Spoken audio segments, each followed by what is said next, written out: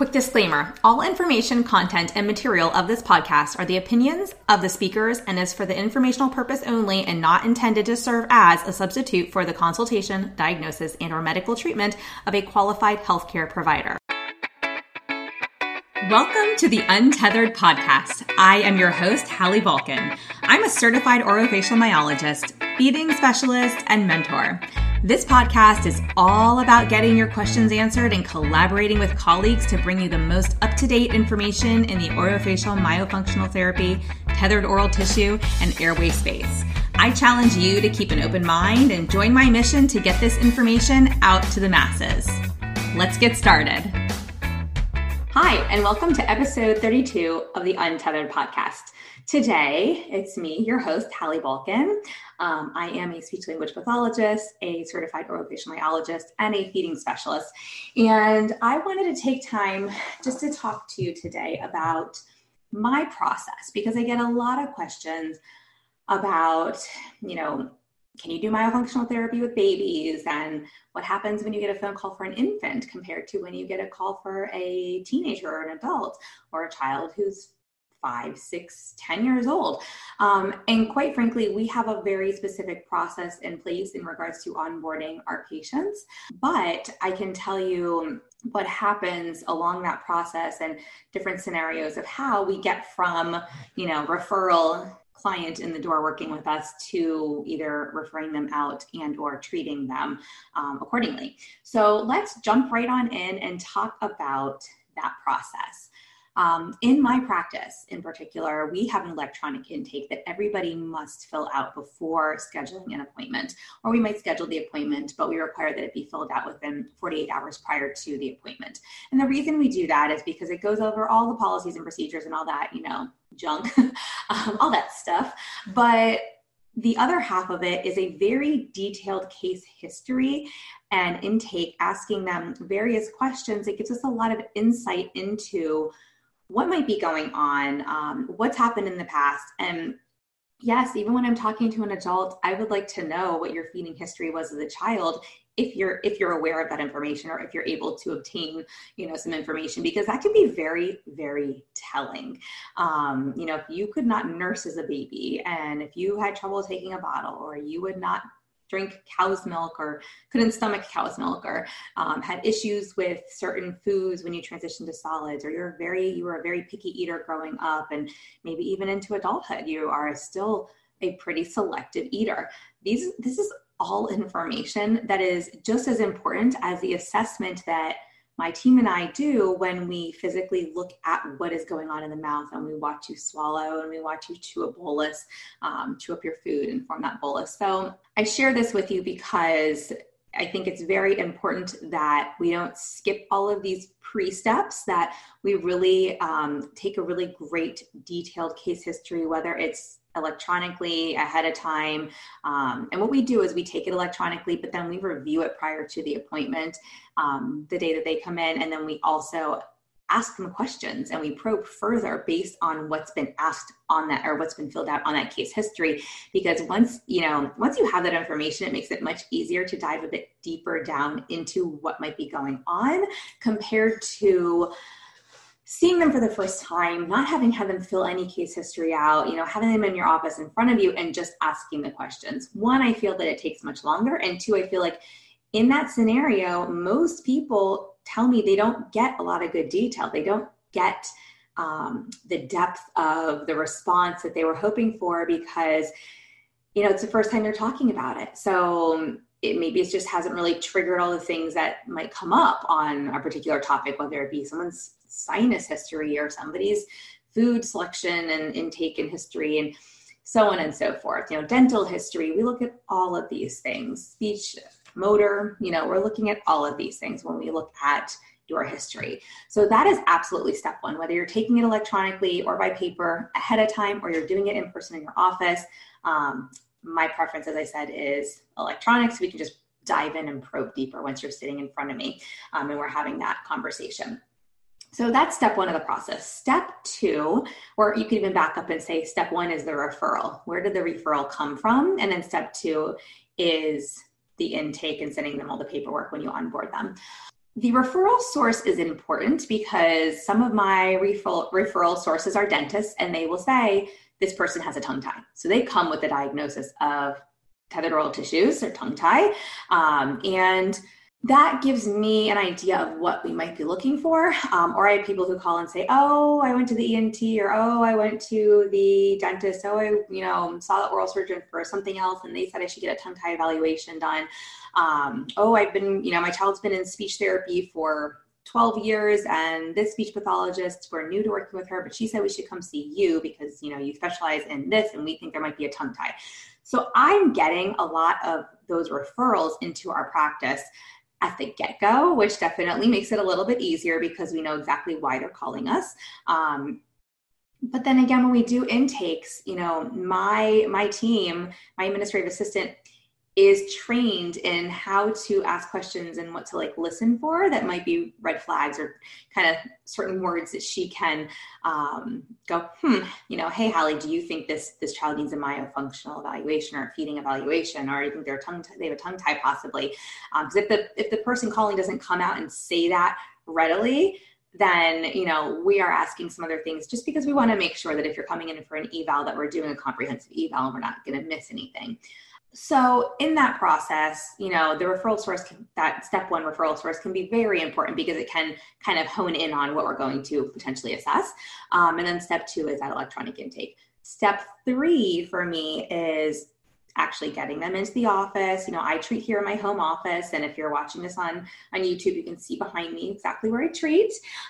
Maybe we'll do a little tour one day on YouTube, and I can show you guys how I treat out of my home office and how, basically, I keep it as everything is sterilized as you would in a traditional office because this is more medical based than than just traditional articulation therapy might be.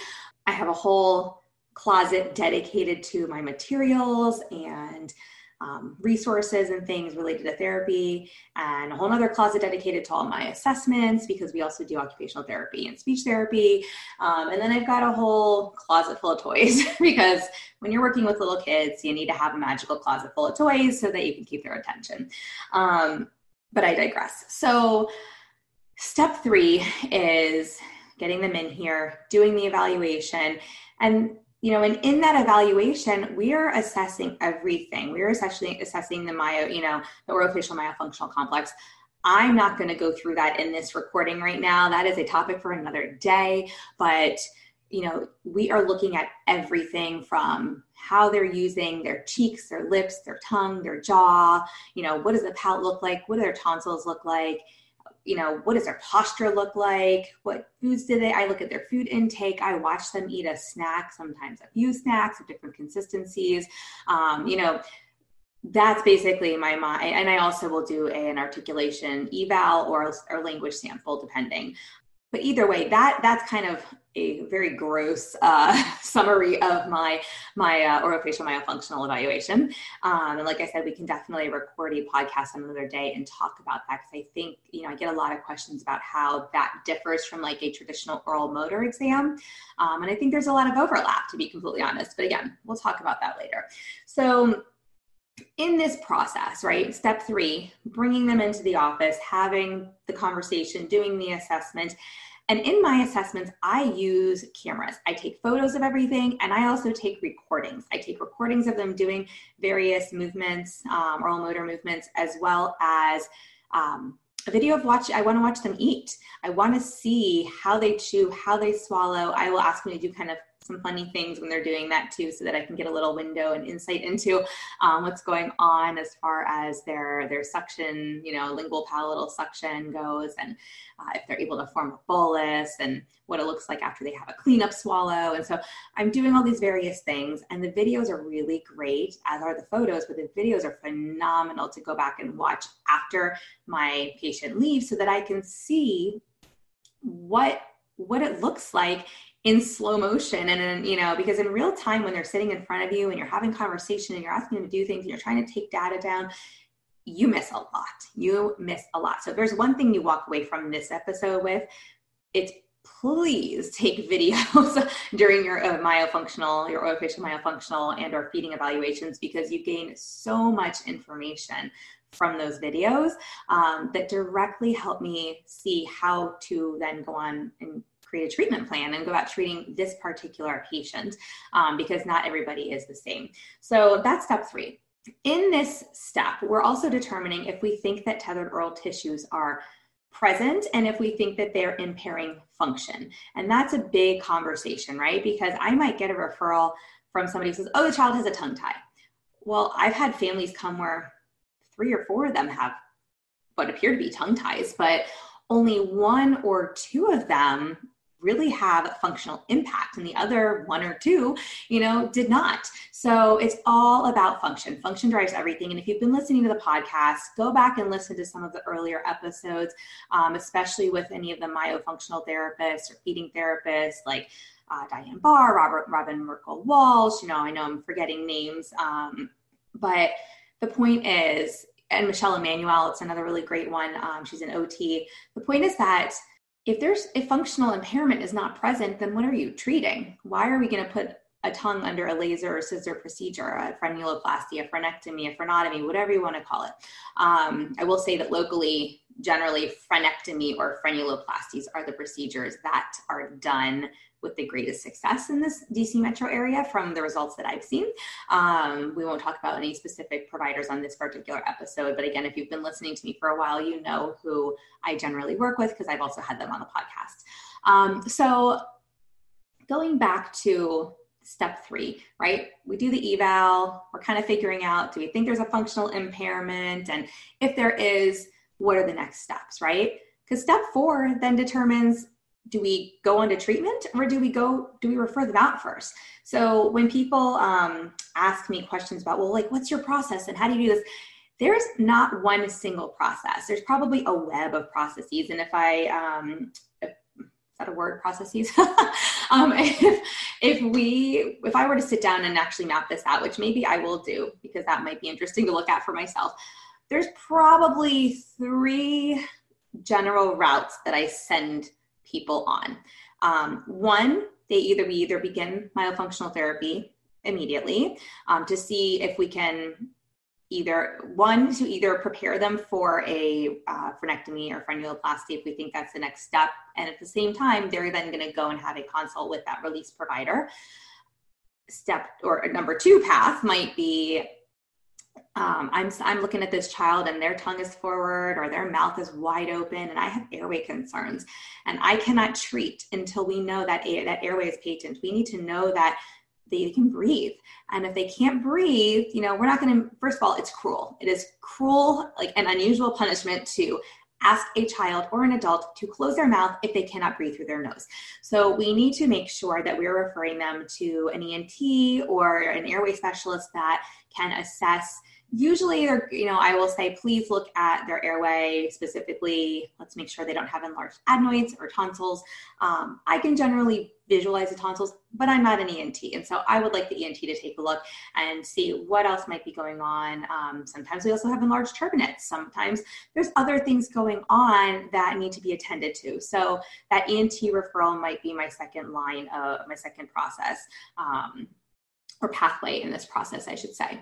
And then the third one is typically referring them either back to the referral source if they were sent by a dentist who does expansion work or an orthodontist. Because at times, if I see a palate that is so like it's really, really narrow or it's really V-shaped, and I just think that that individual is going to have a hard time getting their tongue up onto the roof of their mouth, it's not fair to begin therapy when they need expansion. They really need expansion to be done so the tongue can fit up there. There's a really great book that I love, and I have it over here, but the book is 6 Foot Tiger, 3 Foot Cage. Okay. And so if you visualize that in your mind, maybe I'll grab it so those of you watching on YouTube can see this. Let's see. Keep it right up here. So here we go. So Dr. Felix Liao actually happens to be local to me. And we got to meet with him and discuss his book, which was really super awesome. The whole concept, obviously this is a book, so there's a lot more in it than I'm going to discuss in this immediate moment. But the whole concept is if your tongue can't fit up there, right? It's like trying to stick a 6-foot tiger in a 3-foot cage. It just doesn't fit, right? So you're working against anatomy here. You're not going to gain function. You're just going to build additional compensations. And so when you build those additional compensations, now you just have more to undo later. So I will sometimes refer back to the dentist or the ortho and say, since we know this child needs expansion, because oftentimes they will also say that they'll address that and say that, we're going into braces, or we're going to go into an ALF or a DNA or whatever.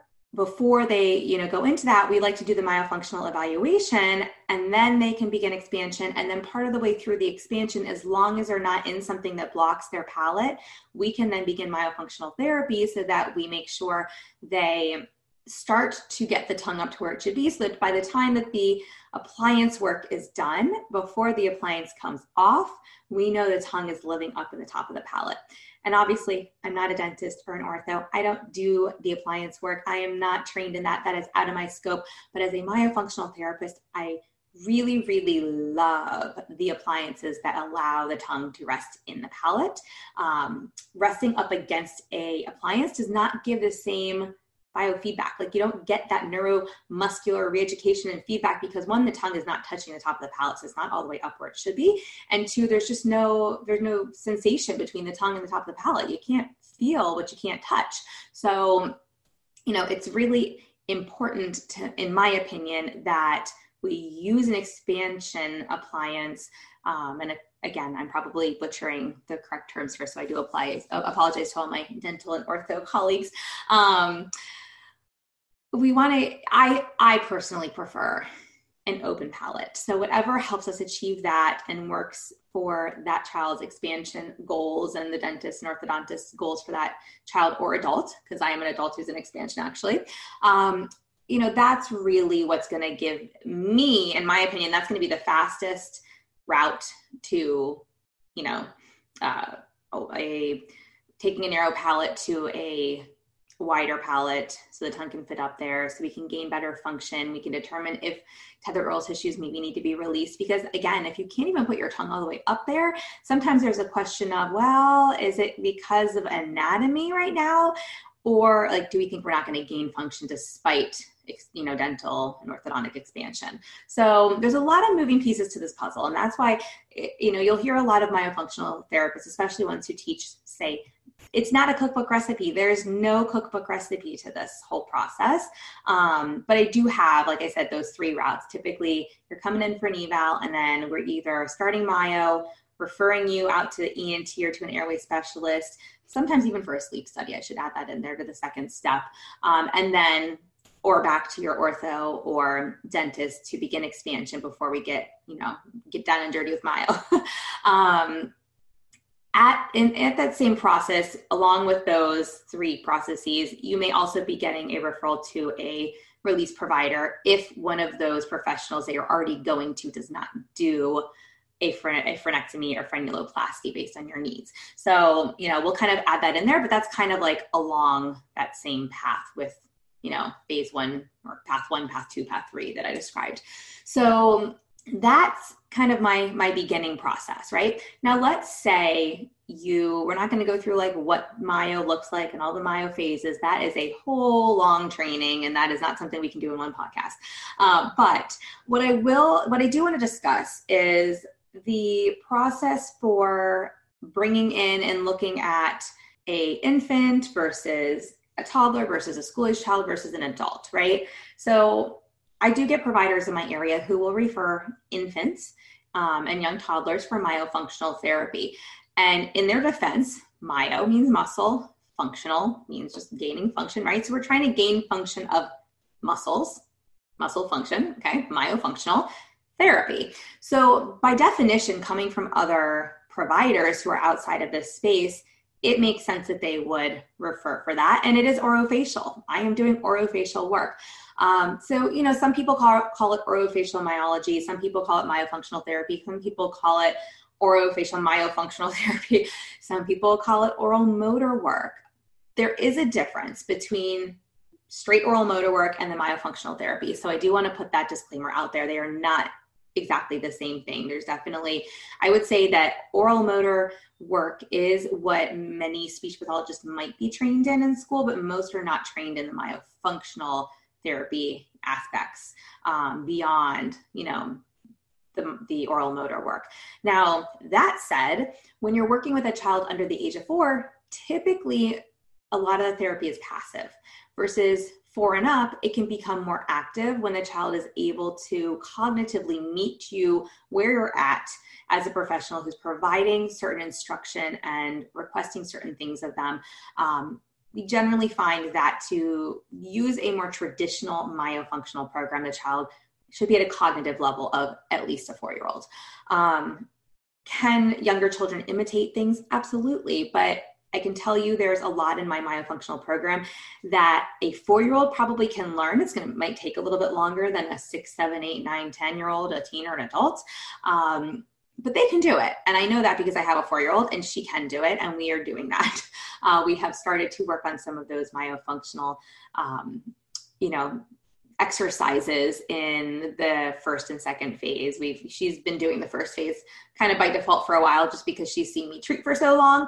But we have worked on, making it so that she is doing it. We want to make sure she's doing it correctly and to build her orofacial structures properly. But I want to make sure that she's really, now that she's actually in expansion, we want to make sure that everything's kind of coming together, as there's so many different pieces to this puzzle. And, that way we can jump into phase 2 pretty soon, because now her expansion is getting to a level where I feel she has enough room to put her tongue in her palate, like I referenced before.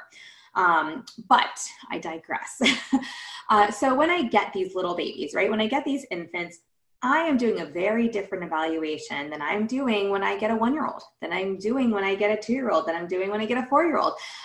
Most of my 4 on up clients, patients that I see are coming to me for a tongue tie and or feeding evaluation. The kiddos who are coming to me that are in their first year of life are traditionally coming to me because breastfeeding and or bottle feeding are not working.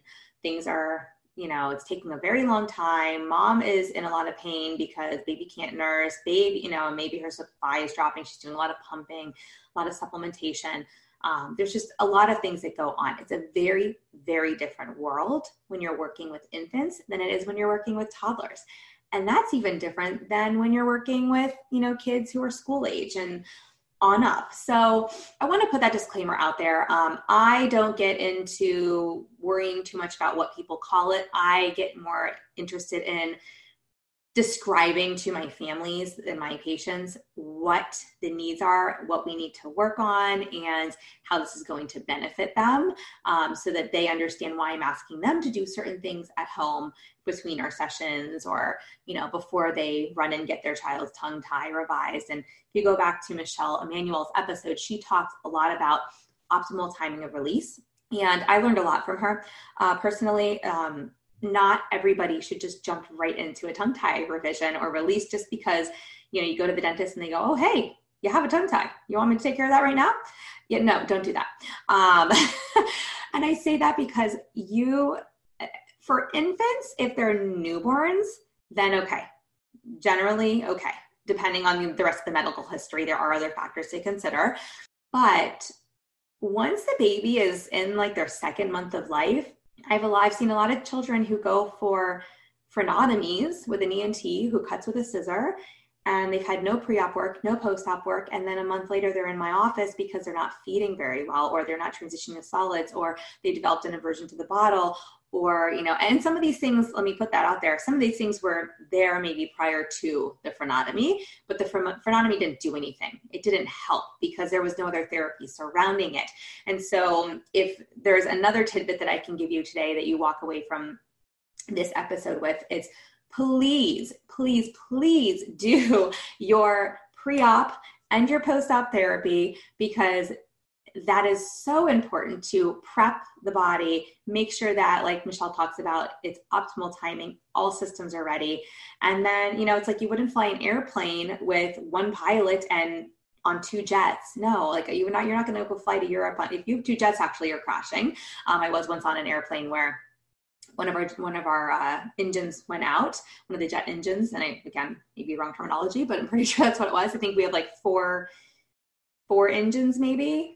And one of them went out pretty quickly after we took off from JFK. And they said, oh, no, we got to go land back in JFK because if we lose one more, plane goes down. So we're way too early on in the trip for that to be okay. So this is the same thing, guys. We're basically taking these babies and taking patients and throwing them in on 3 jets when they should have 4. And then they're coming out with 2 jets and they're kind of just crash booming afterwards because nobody prepped them. Nobody's there to support them afterwards. And this is not okay. This is a major disservice that we are doing to these children and adults in some cases. So I beg of you, if you're a provider who does these releases, if you're a provider who provides the therapy, whether you're an IBCLC, a speech language pathologist, an OT, doing feeding therapy at any stage of life, or, especially with these little babies, or you're a parent listening, please know that you cannot skip the pre-op phase and the post-op therapy. Absolutely not. You're not going to get the results and then it's all for nothing. And now you've put your baby through this experience that you may have to redo, or yourself or your other child through an experience that you might have to redo down the road because you were not prepped properly. And the compensations are still there. And so now that the tongue is free and we think like, oh, it'll just go where it magically should go. Well, sometimes that happens in the first couple weeks of life. Sometimes I've seen it happen. I haven't even taken the data to know if it's 50-50, 30-70, 60-40, 80-20. I don't know. I have seen cases where the child did not appear to need a lot of therapy afterwards, but we prepped them before regardless. And that's not the norm. Usually my cases who need the frenectomy or frenuloplasty require therapy to benefit from that procedure, pre-op and post-op. So I hope that, I know I'm beating a dead horse here, but I hope that this message is really getting through because it's something I'm very passionate about because I'm just tired of, seeing kids get this done. And then, pediatricians, rightly so, saying, well, that doesn't ever work. Yeah, it doesn't work when you don't do the right therapy surrounding it. It's one piece to the puzzle. So I hope that helps a bit. As far as my process for the 4 and up crowd, 4, 5, 6, 7, 8, 9, 10, through teens, through adults, you're getting a traditional myofunctional evaluation and then either being referred for one of those 3 pathways that I mentioned before, or, or sometimes people just want to gather some information and then kind of meet with other providers and see like what next best steps are. I do sometimes get kids who are in braces. I really recently had a call for somebody in braces where they wanted to have the evaluation done prior to the braces coming off, and they called us like a week and a half before. At that point, what I'm going to tell you is we are happy to do an evaluation, but if there's a tongue thrust present and myofunctional things going on, and I don't know because I haven't seen, so I don't really know what that particular patient looks like, I wouldn't be taking those braces off just yet. I'd be keeping those on until we get most of the way through the myo program and we make sure that tongue is really resting where it should be and is where it should be, when you swallow, because otherwise you're just going to shift those teeth right back to where they started, and that orthodontic relapse is going to happen pretty quickly. Teeth, the tongue is stronger than the retainer is what I have found for many cases. Sometimes those permanent retainers can hold pretty strong, but oftentimes the retainers you just wear at night, if you're not wearing it 24/7 and your tongue is still thrusting forward, oftentimes that orthodontic relapse still occurs. So that's a bit about my process. Therapy really ranges depending on the needs of the child and or the teen or the adult.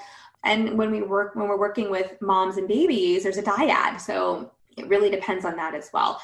So, sometimes with our babies, we will see them for a certain period of time, and then we might kind of dismiss them or go to monitoring and just make sure that they transition through each phase with ease. And so if the parent needs any support in moving to solids or moving off the breast or moving off the bottle as they try to introduce, new foods closer to a year, not at a year, but prior to. So if your baby doesn't have other medical things going on, we all know that the American Academy of Pediatrics recommend starting solid introduction at 6 months. And some say food before 1 is just for fun. That drives a lot of speech pathologists and feeding therapists crazy. I don't know. I haven't asked my OT colleagues, but I'm guessing they probably would agree with that too. And so, yes, it is for fun. We want you to get messy. We want you to have a good time with it. But there are a ton of oral, motor, and, developmental skills that happen when you're interacting with those foods, when you're putting things in your mouth and you're chomping down, whether it be on like a num spoon or whatever, or a teether or whatever, this is developing your jaw. This develops your cheeks. It develops your entire face develops. And so it's a very important, critical stage to not be skipped. And we don't want you to stay on purees for those 6 months either. We want you to maybe start there and then move beyond purees so that your child is actually chewing foods by 12 months. So when I get a call that, well, feeding's been really hard and we didn't end up, and there were no medical really complications, but we just figured, we had till 1. So now we're introducing cow's milk and real food, and none of that's been done before. Well, that's a lot to put on a child. So it's, you have a lot of transition time and you build a lot of motor skills, and there's a lot of reflex integrations and all kinds of things, developmental milestones, things that happen in month 6 to 12. And actually, I'll put a little plug in it for it now. We're launching a course in March. And so you guys have probably seen that. Some of you, if you've opted into our free pediatric feeding screener that we just launched, and we have a wait list up for the course, but we will have a course dedicated, an entire 90-minute module dedicated to just that 6 to 12 month developmental period.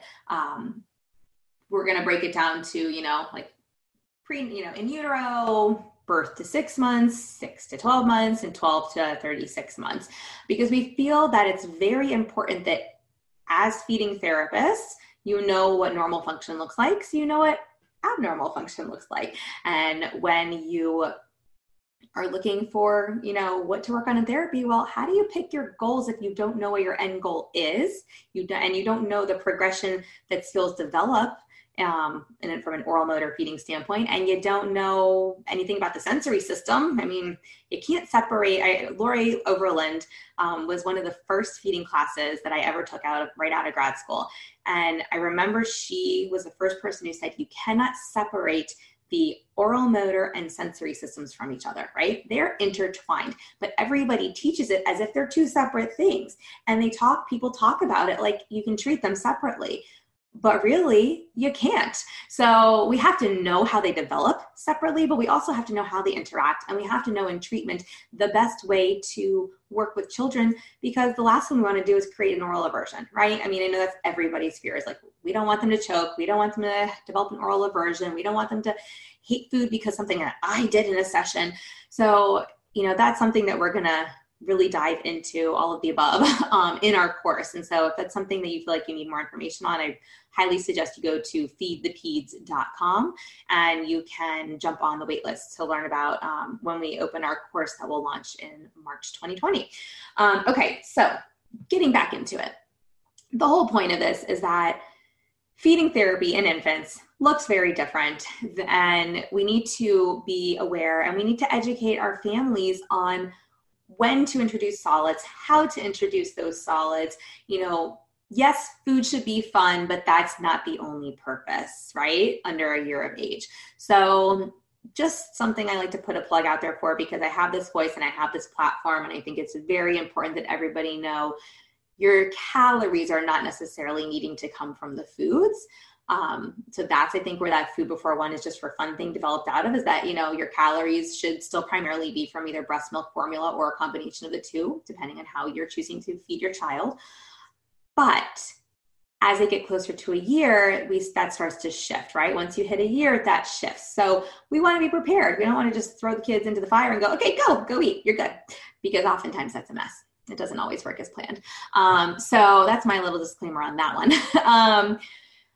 All right, what else can we talk about? So we talked about infants. Toddlers we do a lot of play-based feeding, and we will teach on this in our course, but I will give a plug for Melanie Potok and Diane Marr, because I think that they work a lot with little guys, and Melanie Potok has some fantastic resources out. She also just recorded an episode with me, so go back and listen to her episode where we talk about her new children's book.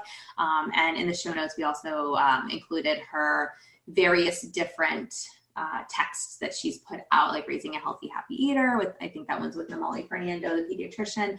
And also Adventures in Veggieland, which we really love in my house. And I'm like looking at that book right now.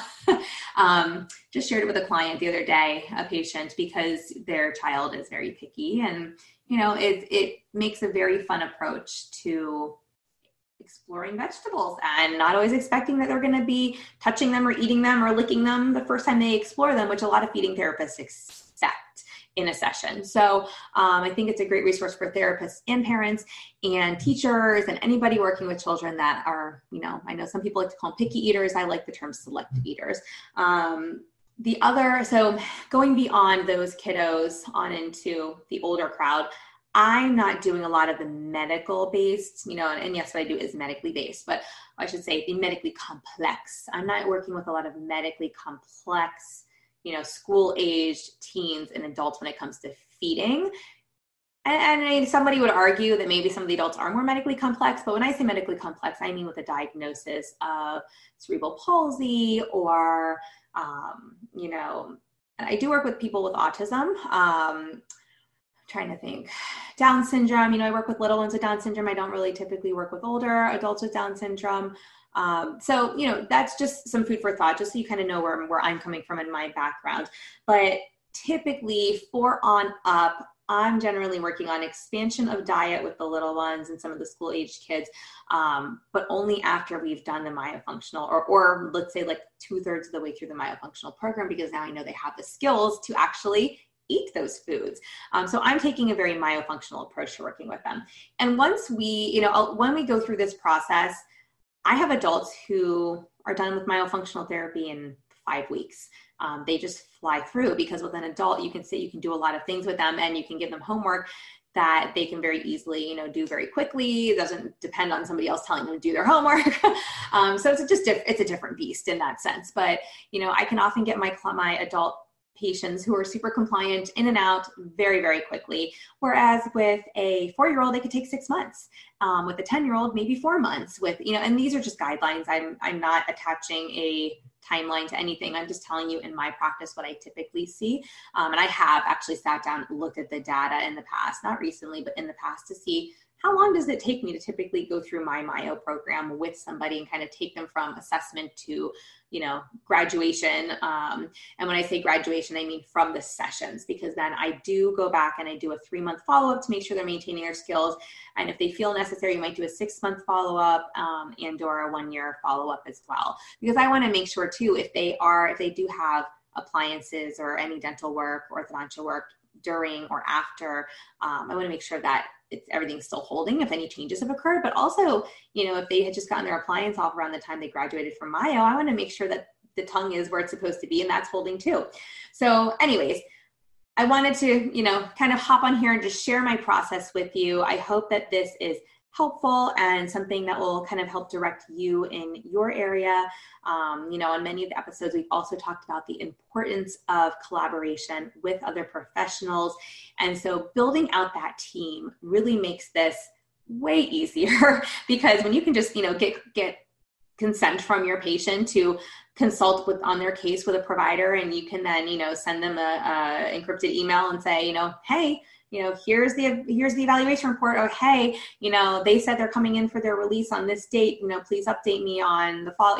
There's a dialogue that goes on, right? My providers tell me when they're referring somebody, and when the procedure's been completed, I get an updated note for my files. And so everybody's on the same page, and that really provides the most comprehensive service, the best patient care, and really the most efficient care as well, because everybody's, on the same page and kind of talking the same language, or we're going, well, hey, what do you think about X? And we have this open dialogue so that we're collaborating, which is so important.